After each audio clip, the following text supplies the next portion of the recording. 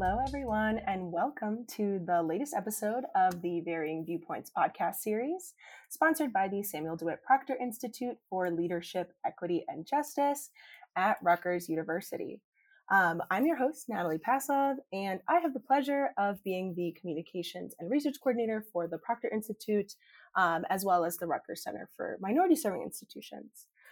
So I'm here with our very special guest, Joanna L. Jenkins, who is one of our visiting scholars.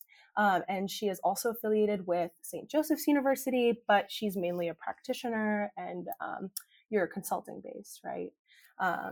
So I'll let you kind of introduce yourself in a little bit, but to kick us off, how are you? How you doing? I'm doing well, thanks. I'm excited to be here today. I'm looking forward to our conversation. Yes, I'm so happy to have you. We're thrilled to be having this conversation.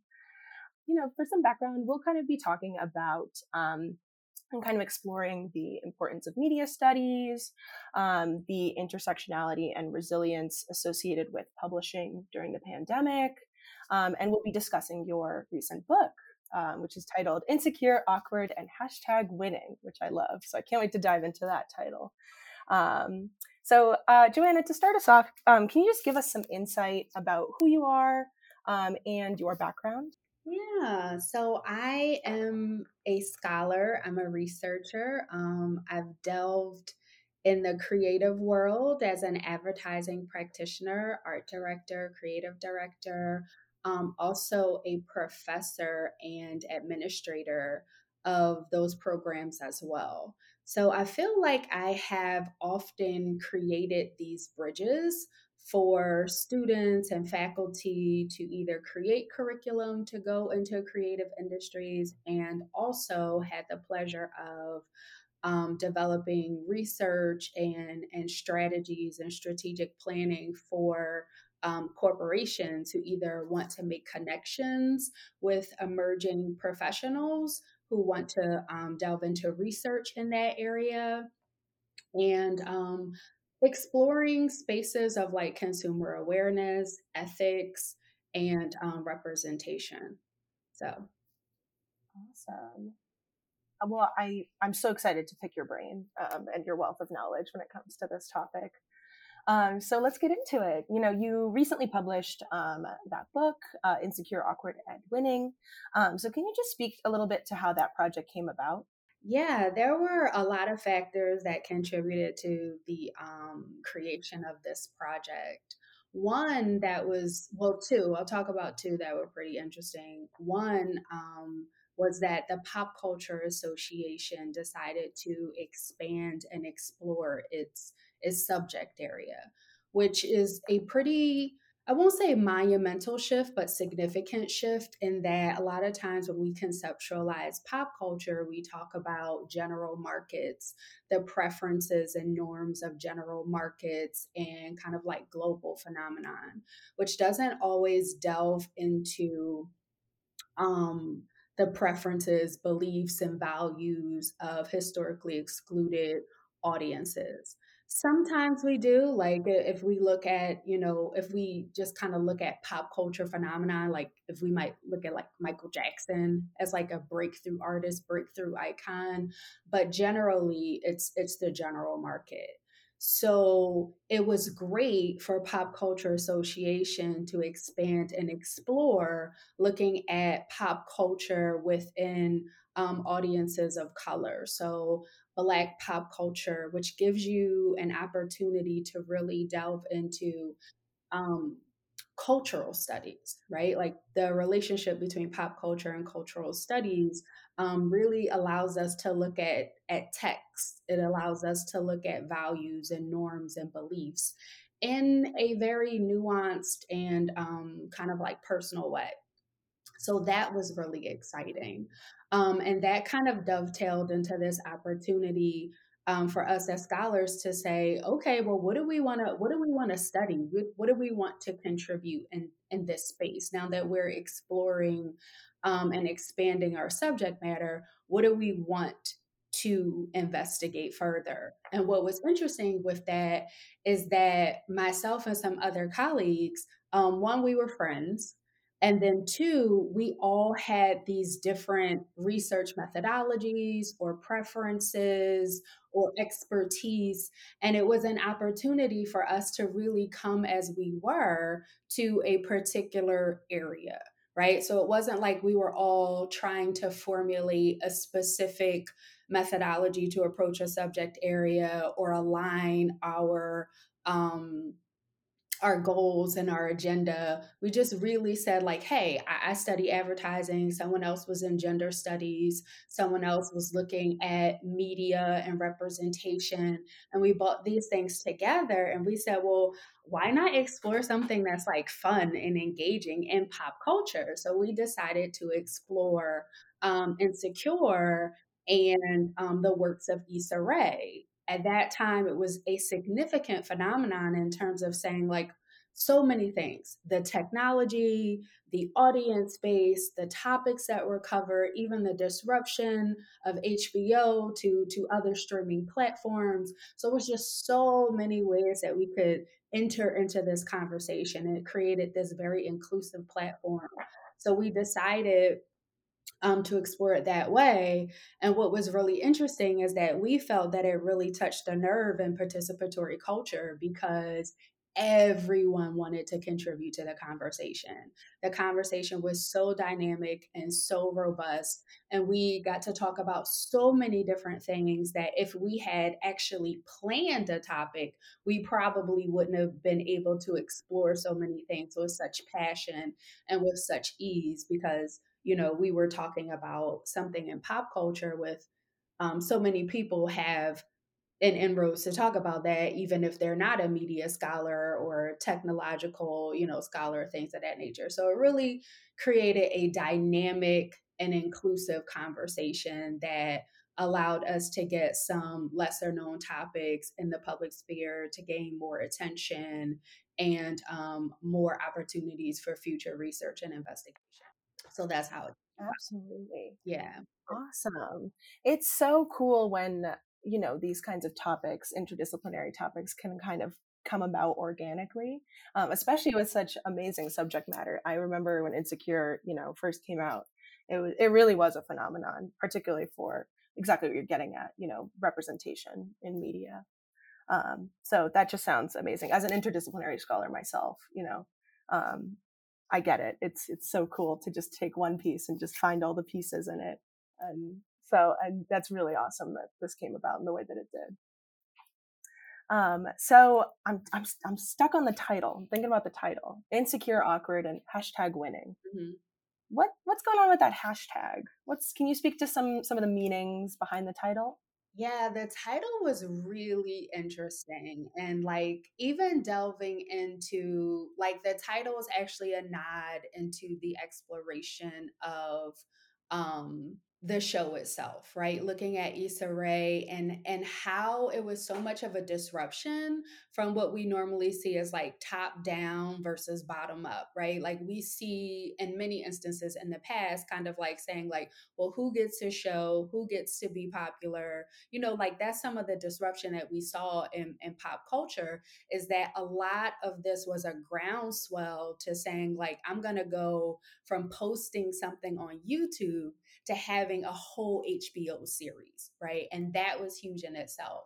So putting Insecure in the title was something that was natural. But what's interesting about that is that Insecure starts with a lowercase I. And so it was a bit of a disruption, and we wanted to keep that in there because it was like that subtle disruption that has a huge and revolutionary impact. That was significant with the publisher because in many instances they were like, this has to be capitalized. Like, you're starting sentences with this. This is the title of the book. And there were a couple of things like capitalizing white, like capitalizing all colors associated with historically excluded groups. So that was significant in itself. Um, Awkward came about because of the significance associated with the Awkward Black Girl series, right? And because a lot of what we did with this interdisciplinary, intersectional approach, really delved into folks' lived experience, it really helped the humanity of the project come to the forefront. And that was something that was really important to us as scholars, because with our media backgrounds, we're very familiar with the traditional tropes as they relate to gender, as they relate to race, as they relate to geographic regions. So this awkward was really symbolic of the humanity and the lived experience and the backgrounds associated with interdisciplinary and intersectional research. And then the last one, like this hashtag winning, was great because it's super fun, very pop culture, and then also too the significance of this historical disruption of this two-way communication, right? We have these hashtags where people are saying this is what we're interested in, this is what we want to learn about, these are the topics that are important to us, even if no one else finds them important, right? So that hashtag winning was definitely significant of the social media and the tastes and preferences shifting in pop culture. Absolutely. Oh, thank you for sharing that. It really is a gorgeous title. It just flows right off the tongue. And I do like the intentionality behind the lowercase I. I think that some of the best art is what goes against the mainstream, right? So, you mentioned the intersectional nature of this work, right? And I know that the text kind of dives into topics specific to, you mentioned historically excluded communities. That can include gentrification, algorithmic bias, and even race in the workplace. Mm-hmm. So, can you just speak a little bit to why you felt it was important to not only write about these topics, but amplify them? Yeah. So it was really significant, I think, for this twofold process of like the scholars, like empowering scholars, as well as acknowledging that some topics that are not a part of mainstream conversation are not always amplified in ways that they should be, right? Like, so in many instances, it's like the amount of time and attention that's spent on a topic sometimes distills into its value and importance when that relationship is not always one and the same. So, being able to amplify these topics like gentrification, because if you live in a neighborhood that's being gentrified, it's a huge, huge thing. But if you don't, it seems like it's less important. So, the other thing was that giving scholars the opportunity to decide what they feel is important to talk about and really empowering voices of scholars. And that is something that sometimes we don't see in mainstream spaces, whether it's academia or whether it's publishing. Like sometimes there is there is kind of like a pointed direction, like, hey, these are the topics that are gaining the most importance and you would be wise to publish under this subject matter, or you're going to get more traction, or you'll get quoted more, you'll get referenced more if you talk about these things. And so it creates attention on certain subject areas, and then other subject areas are understudied. So it was really important to empower scholars. And also, this relationship that we have with curriculum. Like, this is a book which is great for reading. It's practitioners, it's influencers, it's researchers, it's content creators all coming together to share their perspectives. At the same time, this is such a valuable teaching tool.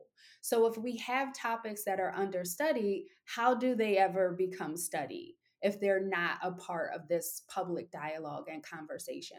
So that was a twofold process to empower scholars to say, hey, you kind of get to decide what you find to be important, and to raise awareness about topics that are not studied as frequently as they could be.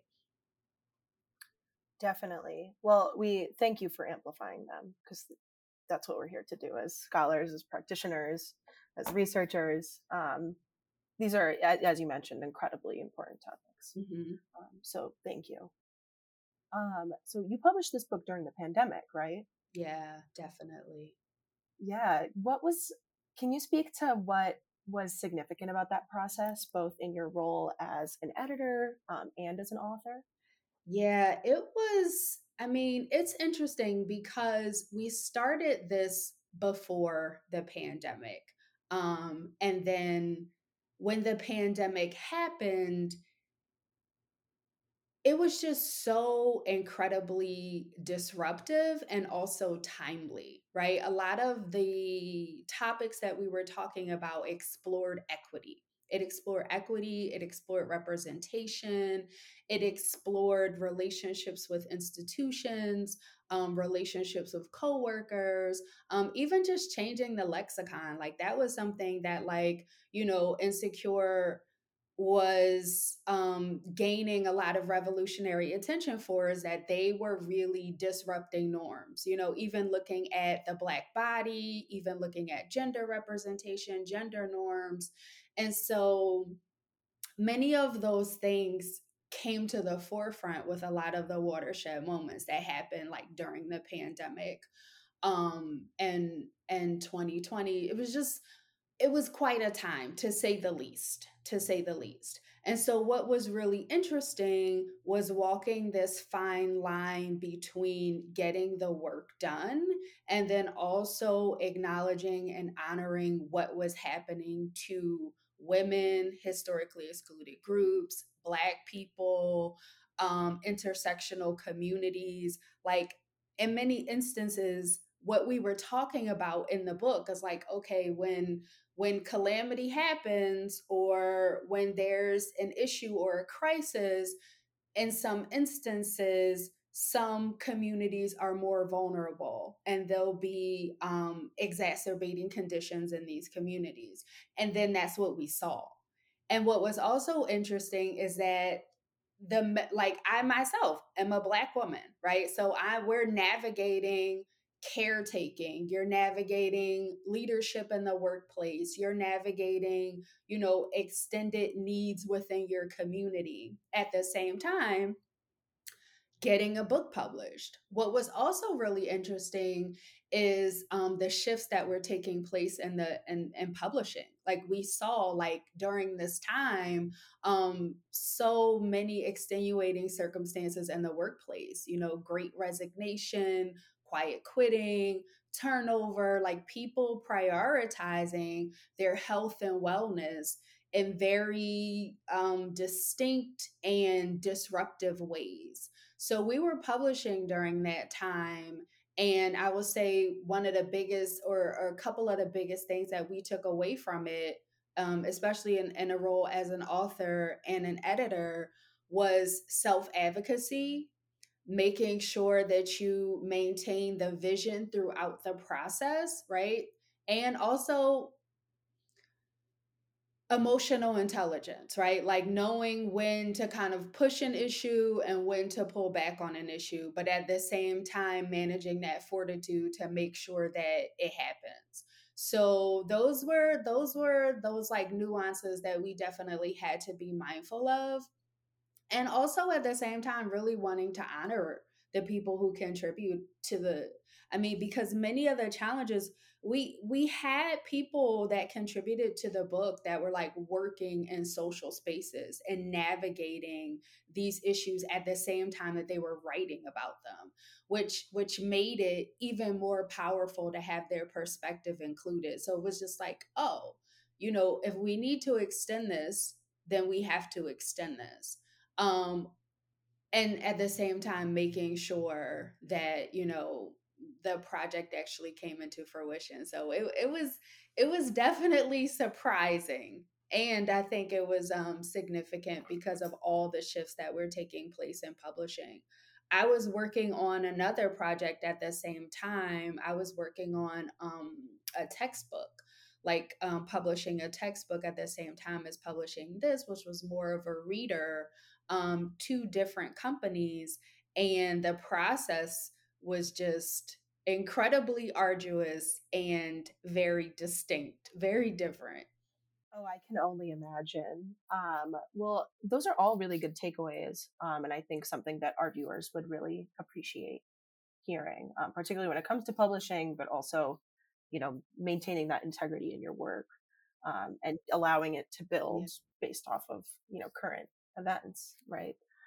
Which is incredibly important in this line of work with media shifting. Exactly. There were a couple of things that we had to take back and address because it was just like, well, we have to talk about this. And that was one of the great things about the show as well, is that it addressed so much contemporary subject matter. So even when we saw like it being extended from season 4 to season 5, and then a lot mental health came up in the topics, like the election came up in the topics, like all of those things were there and present. And it was like simultaneous, like this conversation was just evolving. Yeah, and that only makes these kinds of texts stronger, right? Yeah. So really, I'm looking forward to reading. um, so moving on to your chapter that you wrote, chapter 12. Hmm. In addition to tackling some of that algorithmic bias that you've mentioned, Yeah. it obviously deals with insecure and, a lot of that representation in advertising, in addition to kind of the media sphere. Hmm. So can you talk us through that chapter a little bit more and, mention any significant takeaways? Yeah, that chapter was really interesting. Definitely fun to write. At the same time, very draws a parallel to the book itself in terms of giving raising awareness about understudied and sometimes topics that people we need to raise awareness about. So looking at so in advertising, we know that we often have parody products. Like that's kind of like a name of the game within our marketplace. Like if something comes out and is popular, then expect to see more of it. And so we have seen that, right? So initially there was historical pushback about how communities of color and Black people would be represented. Could they be leading characters? Did they need to be supporting characters? Are they going to draw this particular audience? It was just so much. We could definitely have a podcast just specifically talking about that. But when Insecure came out and basically shattered a lot of those previously conceptualized ideas, this kind of gives a signal to people who want this audience, because this is a converged audience, right? Like people may initially think that only Black people are watching Insecure. That's absolutely not the case, right? So and looking at this as an opportunity and putting on our perspectives from like a corporate background or an advertising background or a brand background and saying like, wow, now I can attract and influence this audience when we have an entire, media ecosystem and landscape that's incredibly polarized, incredibly fragmented. Now you have this audience here that is extremely powerful, very influential. And so you think like, okay, now does this create a hotbed for algorithmic bias, right? When you look at content creators, when you look at these contests that are online, when you look at social listening, when you look at consumer profiles and sign up for this and sign up for that, what actually happens to the rights, the digital rights and civil rights of these audiences in this landscape of big data? And so that's what I really wanted to explore in this chapter. I did an analysis of their website, did analysis of their social media, and looked at this to see like, is this going to be a model that's going to be used for future programming as a way to bring audiences in or lure audiences in without really providing like the safeguards? Because we know with algorithmic bias that many of the unfortunate inequities that people experience in real life, whether it's disruption in healthcare, whether it's economic and discrimination and prejudice, we see this happening in virtual spaces. And so is this happening to consumer audiences? And if it is happening to consumer audiences, what are advertising agencies, media agencies, corporate entities, what are they doing? How are they treating this in their agenda, and their uh, whether it's a diversity agenda or an inclusive agenda or their technological agenda. So that's what I did in the chapter, is presented a historical overview. I reviewed the website, reviewed the social media, looked at this as a model, and then there was an opportunity to triangulate this data and findings with interviews from chief diversity officers and asking them, like, hey, are you looking at algorithmic bias? Like, is this on your strategic planning? Is this a part of the scope of work? Like, what are some things that we're doing within our ERGs, our BRGs, our corporate social responsibility plans? Like, where does this fall? And surprisingly, although it is monumentally impactful for consumer audiences across the board, it's not widely represented on the agendas within the workplace. And so that was what we were getting insight on further from the chief diversity officers. Like, how, now that we know that it's not on there, how do we get it to the top of the agenda? How does this become a part of the top 3 or the top 5? How does this make it on your strategic planning? So um, just in a similar vein of the book, it was about creating awareness for these really important understudied topics in order to raise awareness and to create safeguards for vulnerable audiences, and to also establish best practices, right? Like, as we move forward into this rapidly evolving technological space where we have so many aspects of media, culture, entertainment, indistinguishable things, like, oh, I didn't know that I was signing up for this. I thought I was just, putting in my password.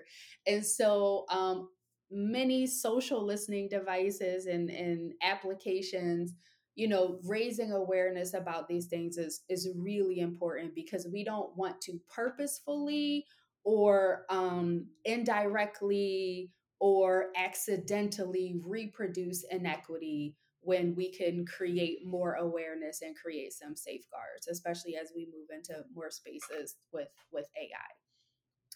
Oh yeah, you mentioned AI, and that is just a whole other Yeah, ball game. exactly. And no, you're absolutely right. In current news, in the contemporary space, I'm wondering too, with the launch of Threads, and Mm-hmm. that becoming the new Twitter, right? Yeah, Because Musk is kind of running it into the ground. yeah. What that means for algorithmic bias, and if Zuckerberg, because I know he's been very controversial, when it comes to this kinds of thing, and the big data and the data mining and all of that.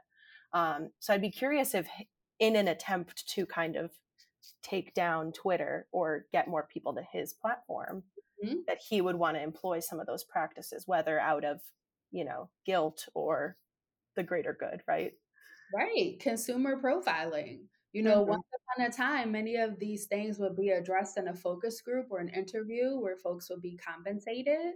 But in a space of social listening, or like people filling out profiles, you just, develop consumer profiles. You can do trending and forecasting, which are typical things in advertising and PR. All these things are done easily, no compensation. And again, like you said, whose whose interests do the platform serve? And is there a possibility, and we know there's always a possibility to serve multiple interests at the same time, right? Like, how can we develop more inclusive and ethical spaces so that people can, still enjoy their entertainment, still enjoy their pop culture, and be, protected? It's just interesting because we're in this rapid progression of media and technology, and it's unregulated. Deeply unregulated. Yep. Yeah, it's kind of crazy. Well, for the sake of us getting on a whole other soapbox, I'm gonna bring us to the next question here. Which is kind of to wrap us all up, right? What advice would you offer, to scholars seeking to tell their own stories, to discover new pathways to incorporate their, these important narratives into their own research and publications and curricula? Any insight that you have about anything, really? Yeah, I would definitely say, I mean, there's so much, but if I just particularly focus on this project in itself, um, I would say believe in your work. Definitely believe in your work. Surround yourself with a community that's going to help incubate your ideas, especially if if some of your ideas may be considered countercultural, if some of your ideas may be a bit disruptive. You want to make sure that you are in a space where you can incubate your idea, where it still has integrity, it still has merit, you can still test it and determine its validity, but its validity is not inherently based on how much it aligns with general market standards, right? So you really have to develop that community, which, I love being a part of this research community because it enables that opportunity where you can incubate, test, and authenticate quality ideas that don't have to be cookie cutter or mainstream. The other thing that I would say is to really, when you're looking at intersectional spaces, what helped me a lot was really kind of like mapping things out, because you want to make sure that you maintain the integrity of the voices, but it can start to become very complex when you're dealing with many interdisciplinary, interconnected topics. So, like, really taking time to parse out what that vision is and mapping out some clear objectives so that you can make sure that you kind of like meet the objectives of the project.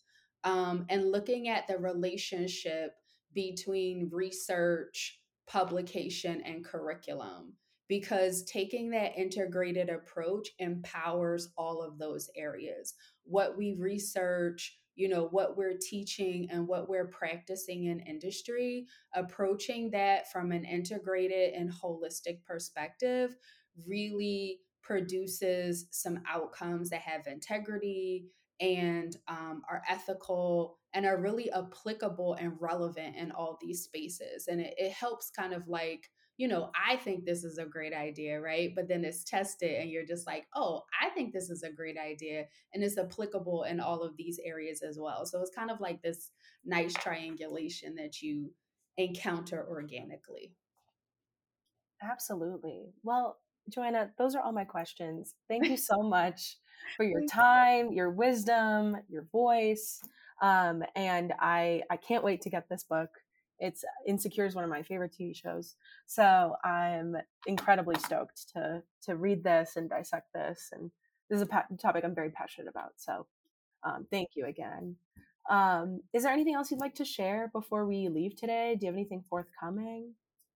Um, well, something that you just mentioned resonated with me, like identifying things that you're passionate about. Like that passion really helps navigate those processes when research or academia or the workplace can become, a bit prickly. So that was definitely something. We were all very passionate about these topics, very passionate about this project, and that's something that I like to infuse within all of my work. So what I have upcoming, I've been working on a great deal of curriculum within the space of inclusive leadership, within the space of corporate social responsibility.